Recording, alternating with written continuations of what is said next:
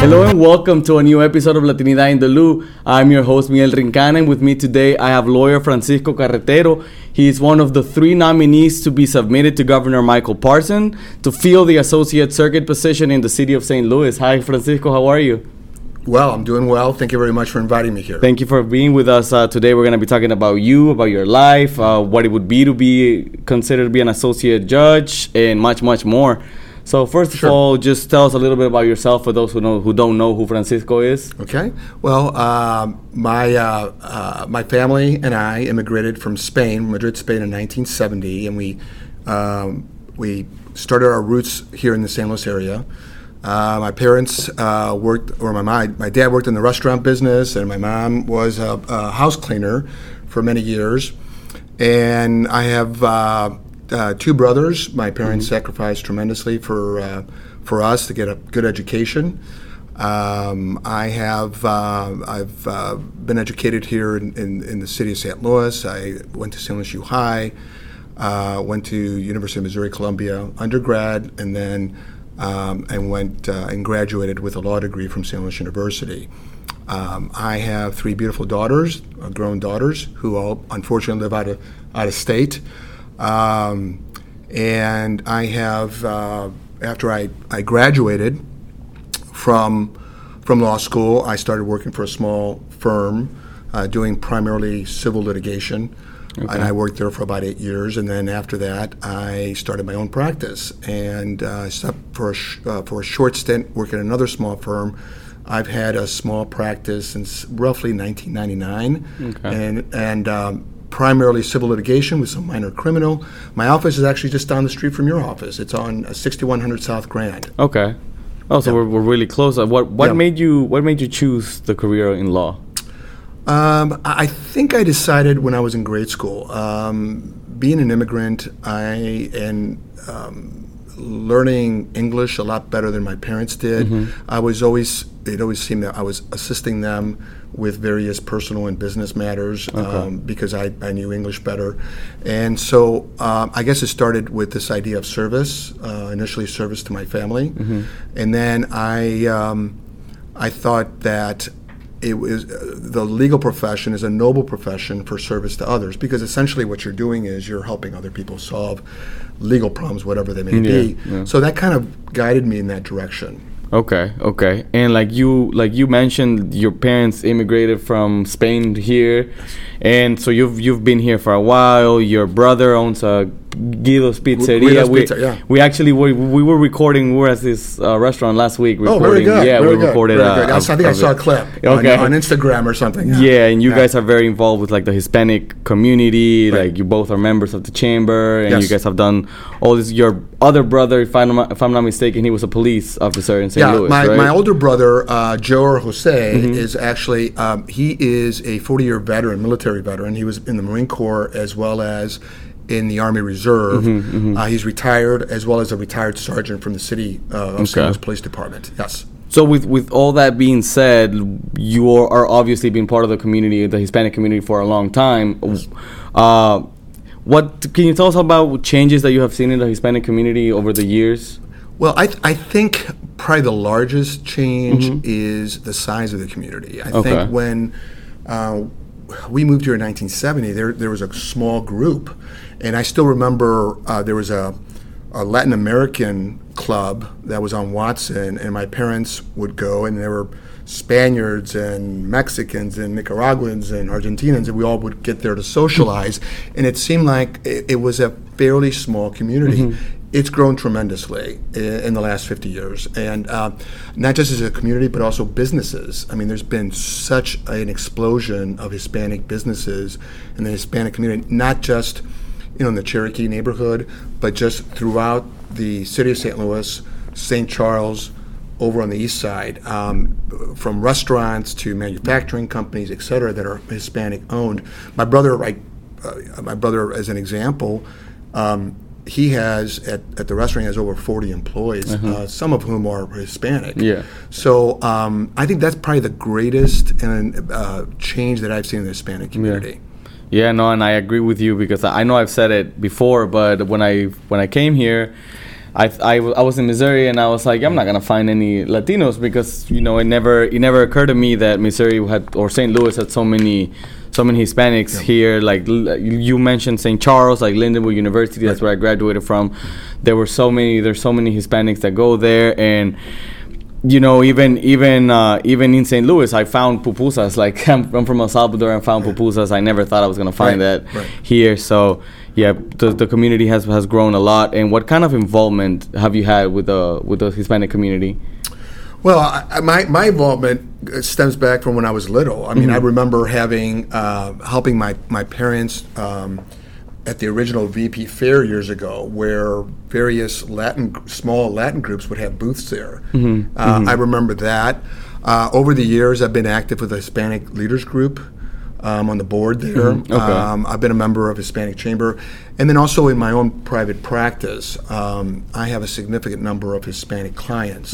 And I always try to assist them if I can help them as a lawyer in terms of representing them on a case. But even if I can't, even if it's an area of the law that I don't handle, or just something that they don't need a lawyer, but perhaps just a direction to go to another agency, I'll always try to do that. Oftentimes pro bono. I don't charge for it. People call me up and say, "What do you think about this?" And I say, "Well, I think you need to go to this particular agency." Like as an example, I get a few calls every once in a while regarding folks like, "Well, they didn't pay me overtime." I said, well, why don't you call Missouri? There's a particular agency that deals with that, and talk to them first and see what they have to say. Yeah. Okay. And do you think, because Lana, you're nominated, like we mentioned earlier, to be an associate circuit judge. What do you think you could do different? And maybe first of all, let's start with what does an associate circuit judge do for those who don't know? Right. Associate circuit judge generally hears cases where there's a dispute that's less than $25,000. So generally, that's just part of what they do. So dockets like landlord-tenant docket, collection docket, minor criminal. In the criminal aspect, they will do preliminary hearings, arraignments, sometimes bond reductions. So that's on the criminal aspect. On the civil, they'll do collections, landlord-tenant, small claims matters, some domestic matters, orders of protection, that sort of thing. So it encompasses quite a variety of areas of the law. I have been fortunate that in my 31 years of practicing that I have handled most, if not all, those areas. So I think I am, because of my experience and qualifications, I'm uniquely qualified to handle those types of cases. It's still going to be a learning curve going from being a lawyer in private practice to handling, for example, a bulk docket of landlord-tenant matters that could be 100 or 200 cases. But that's generally what the Associate Circuit Division does. And they do handle sometimes some jury trials as well. But he has to be lower than $25,000. Usually the amount in controversy is less than $25,000. Now, you can try a case, but then it has to be, my understanding is it would have to be approved by a circuit judge if the amount in controversy or the amount of the judgment is greater than 25. And if you can talk about it, what plans do you have for the future if you are elected an associate circuit judge, and even if you're not elected, you have different plans for the future? Well, if I'm fortunate enough for Governor Parson to appoint me, one of the goals is to get out in the community. That's something I've discussed in the past. That's one of the reasons I'm here. I think going out and speaking to groups, whether it's here at the Chamber, whether it's at Our Lady of Guadalupe or St. Cecilia's or the Hispanic Leaders Group or whatever, I think it educates folks about what a judge does, and I think it gives them greater confidence, not just in government, but in the judiciary. And if I don't, I just go back to private practice. And again, as I've mentioned a couple of folks in the past, I'm more than available to talk to folks as well about what a lawyer does, and maybe help them through their whatever legal issue or problem they have. So what are your thoughts regarding representation? Because if I'm not mistaken, you would be the first immigrant associate circuit judge in St. Louis, and the first Hispanic, and even the first judge who speaks Spanish. Right. If I'm if I'm fortunate enough for the governor to appoint me, I would be the first immigrant Hispanic Spanish-speaking judge. And I think what it does, as I alluded to earlier, I think it gives the public confidence in government, confidence in the judicial system, because I do firmly believe, whether I'm appointed or whether someone else is appointed, I think the judiciary in the city and the county and the area in general, as well as state and federal, I think it should mirror or reflect the community at large. We in the city of St. Louis, we have a diverse community, and I've said this in the past to the commission. I've said it to a lot of other folks, and that is that I think in the future, hopefully we'll have a Hispanic judge, hopefully we'll have a Bosnian judge, an Asian American judge, because that's who we are as a community. That's who we are, not only in St. Louis but in the whole metropolitan area. So I think we need more of that. But again, I'm a firm believer that you don't select someone just because they're Hispanic or because they're Asian American or whatever. They have to be it's merit, and they have to be well qualified for that position. Yeah, absolutely. But diversity also in the judiciary system, it's a good thing, right? What do you think it would? How do you think it would improve if there was not maybe you, but like a Hispanic or a Bosnian or some judge that's not that it's an immigrant? How do you think that would improve the system? Because I feel like if you have a Hispanic judge in this case, even more people would like reach out and do things, because a lot of people don't go to court or don't, first of all, because lawyers, they can afford it, but also because they don't speak Spanish. So even if they went, they have no idea what's going on. Right. Well, so I think your question is if I were to be appointed, how could I possibly make a difference in court? Yeah. And I think first and foremost, just having someone who speaks Spanish and Hispanic there, I think, as I alluded to earlier, gives greater confidence. Someone walks in, and maybe perhaps they're not going to my division, let's say, for example, but they're going to another division, but they see my name and say, oh, there's a Hispanic here. Yeah. We're represented. And I think that instills confidence in the system. Mm-hmm. I think also a little bit of pride, saying, we've got a little bit of a seat at the table here, right? Sort of idea. And the second thing is, from a more practical standpoint, I think there's a misconception that because I speak Spanish, that somehow I can serve as an interpreter. I can't do that, because my role is as a unbiased, impartial participant in this process. Mm-hmm. So what I would be, I could direct someone to say, look, this gentleman doesn't appear to speak English very well. He needs an interpreter services. So let's go ahead and perhaps continue the case, or let's bring an interpreter in to assist him.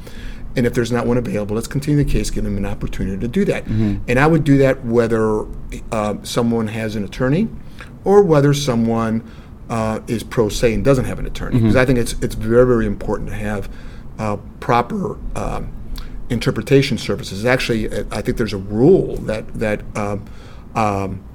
requires the court system to provide an interpreter for individuals who do not speak English very well. Oh, okay. Yeah. Okay. Why do you want to be an associate circuit judge? Is there something that happened in your life that you were like, wow, I feel like if I were a judge, I would make a difference in this state, or is it just something, your next step in your career, or why do you want to be? Why would you like to be the next associate circuit judge? I think the answer is sort of both. I think part of it is it goes back to my strong belief in service and for the greater good, and started with my family, started in my own practice, and I think this to me is sort of the next step of being able to work for the greater good, and the greater good meaning the citizens of the city of St. Louis and the state of Missouri. So that's one aspect of it, and that's the primary aspect of it. The second aspect of it is professionally, yes. Yeah. I've been a lawyer for 31 years. I practiced tried over 25 cases, etc. And I've been involved as second chair for dozens and dozens of cases. So from a professional standpoint, it is sort of a next logical step for me. And I think also, I guess the third thing would be to fill a need. We don't have a Hispanic lawyer. I think we do. I'm a strong believer in the diversity on the bench. And so as a result of that, I feel there's a need for that. I hope that I'm able to do that and fill that need. Yeah, no, I hope so too. Yes. Thank you. Yeah, no, absolutely. But I was also gonna going to ask, do you think that how much did your family, the fact that they're immigrants and you know how hard they had to work for you to be in the position that you're in right now, more than maybe a little hard to work a little harder than someone that's already lived here, that knows the language, how does that affected you or motivated you? Well, my family has an incredible work ethic, and I think that's part of the immigrant tradition. I mean, work ethic. We work very, very hard. I'm not saying other folks don't, but they do. Yeah. But you know, my mom and dad worked very, very hard. My dad worked 6 days a week waiting tables, and my mom, you know, worked 4 or 5 days a week cleaning houses so that we can get to where we are. And my brother Miguel being a successful restaurateur, my brother being, you know, in law enforcement, myself being an attorney, and this work ethic that they've instilled in us. As an example, my mom and dad still go to the restaurant. My dad is 88 years old. I'm going to be 89 in October. My mom's going to be 85 in September. And they still go to the restaurant at least 3 or 4 days, and they want to work there. They want to contribute. Wow. They have that drive. Yeah. My older brother, who is retired, he still works for a security company, although, you know, he's retired from both military and the police department. And my younger brother, owning a restaurant, he's putting in 60 plus hours, if not more, a week running that, you know, with 40 employees.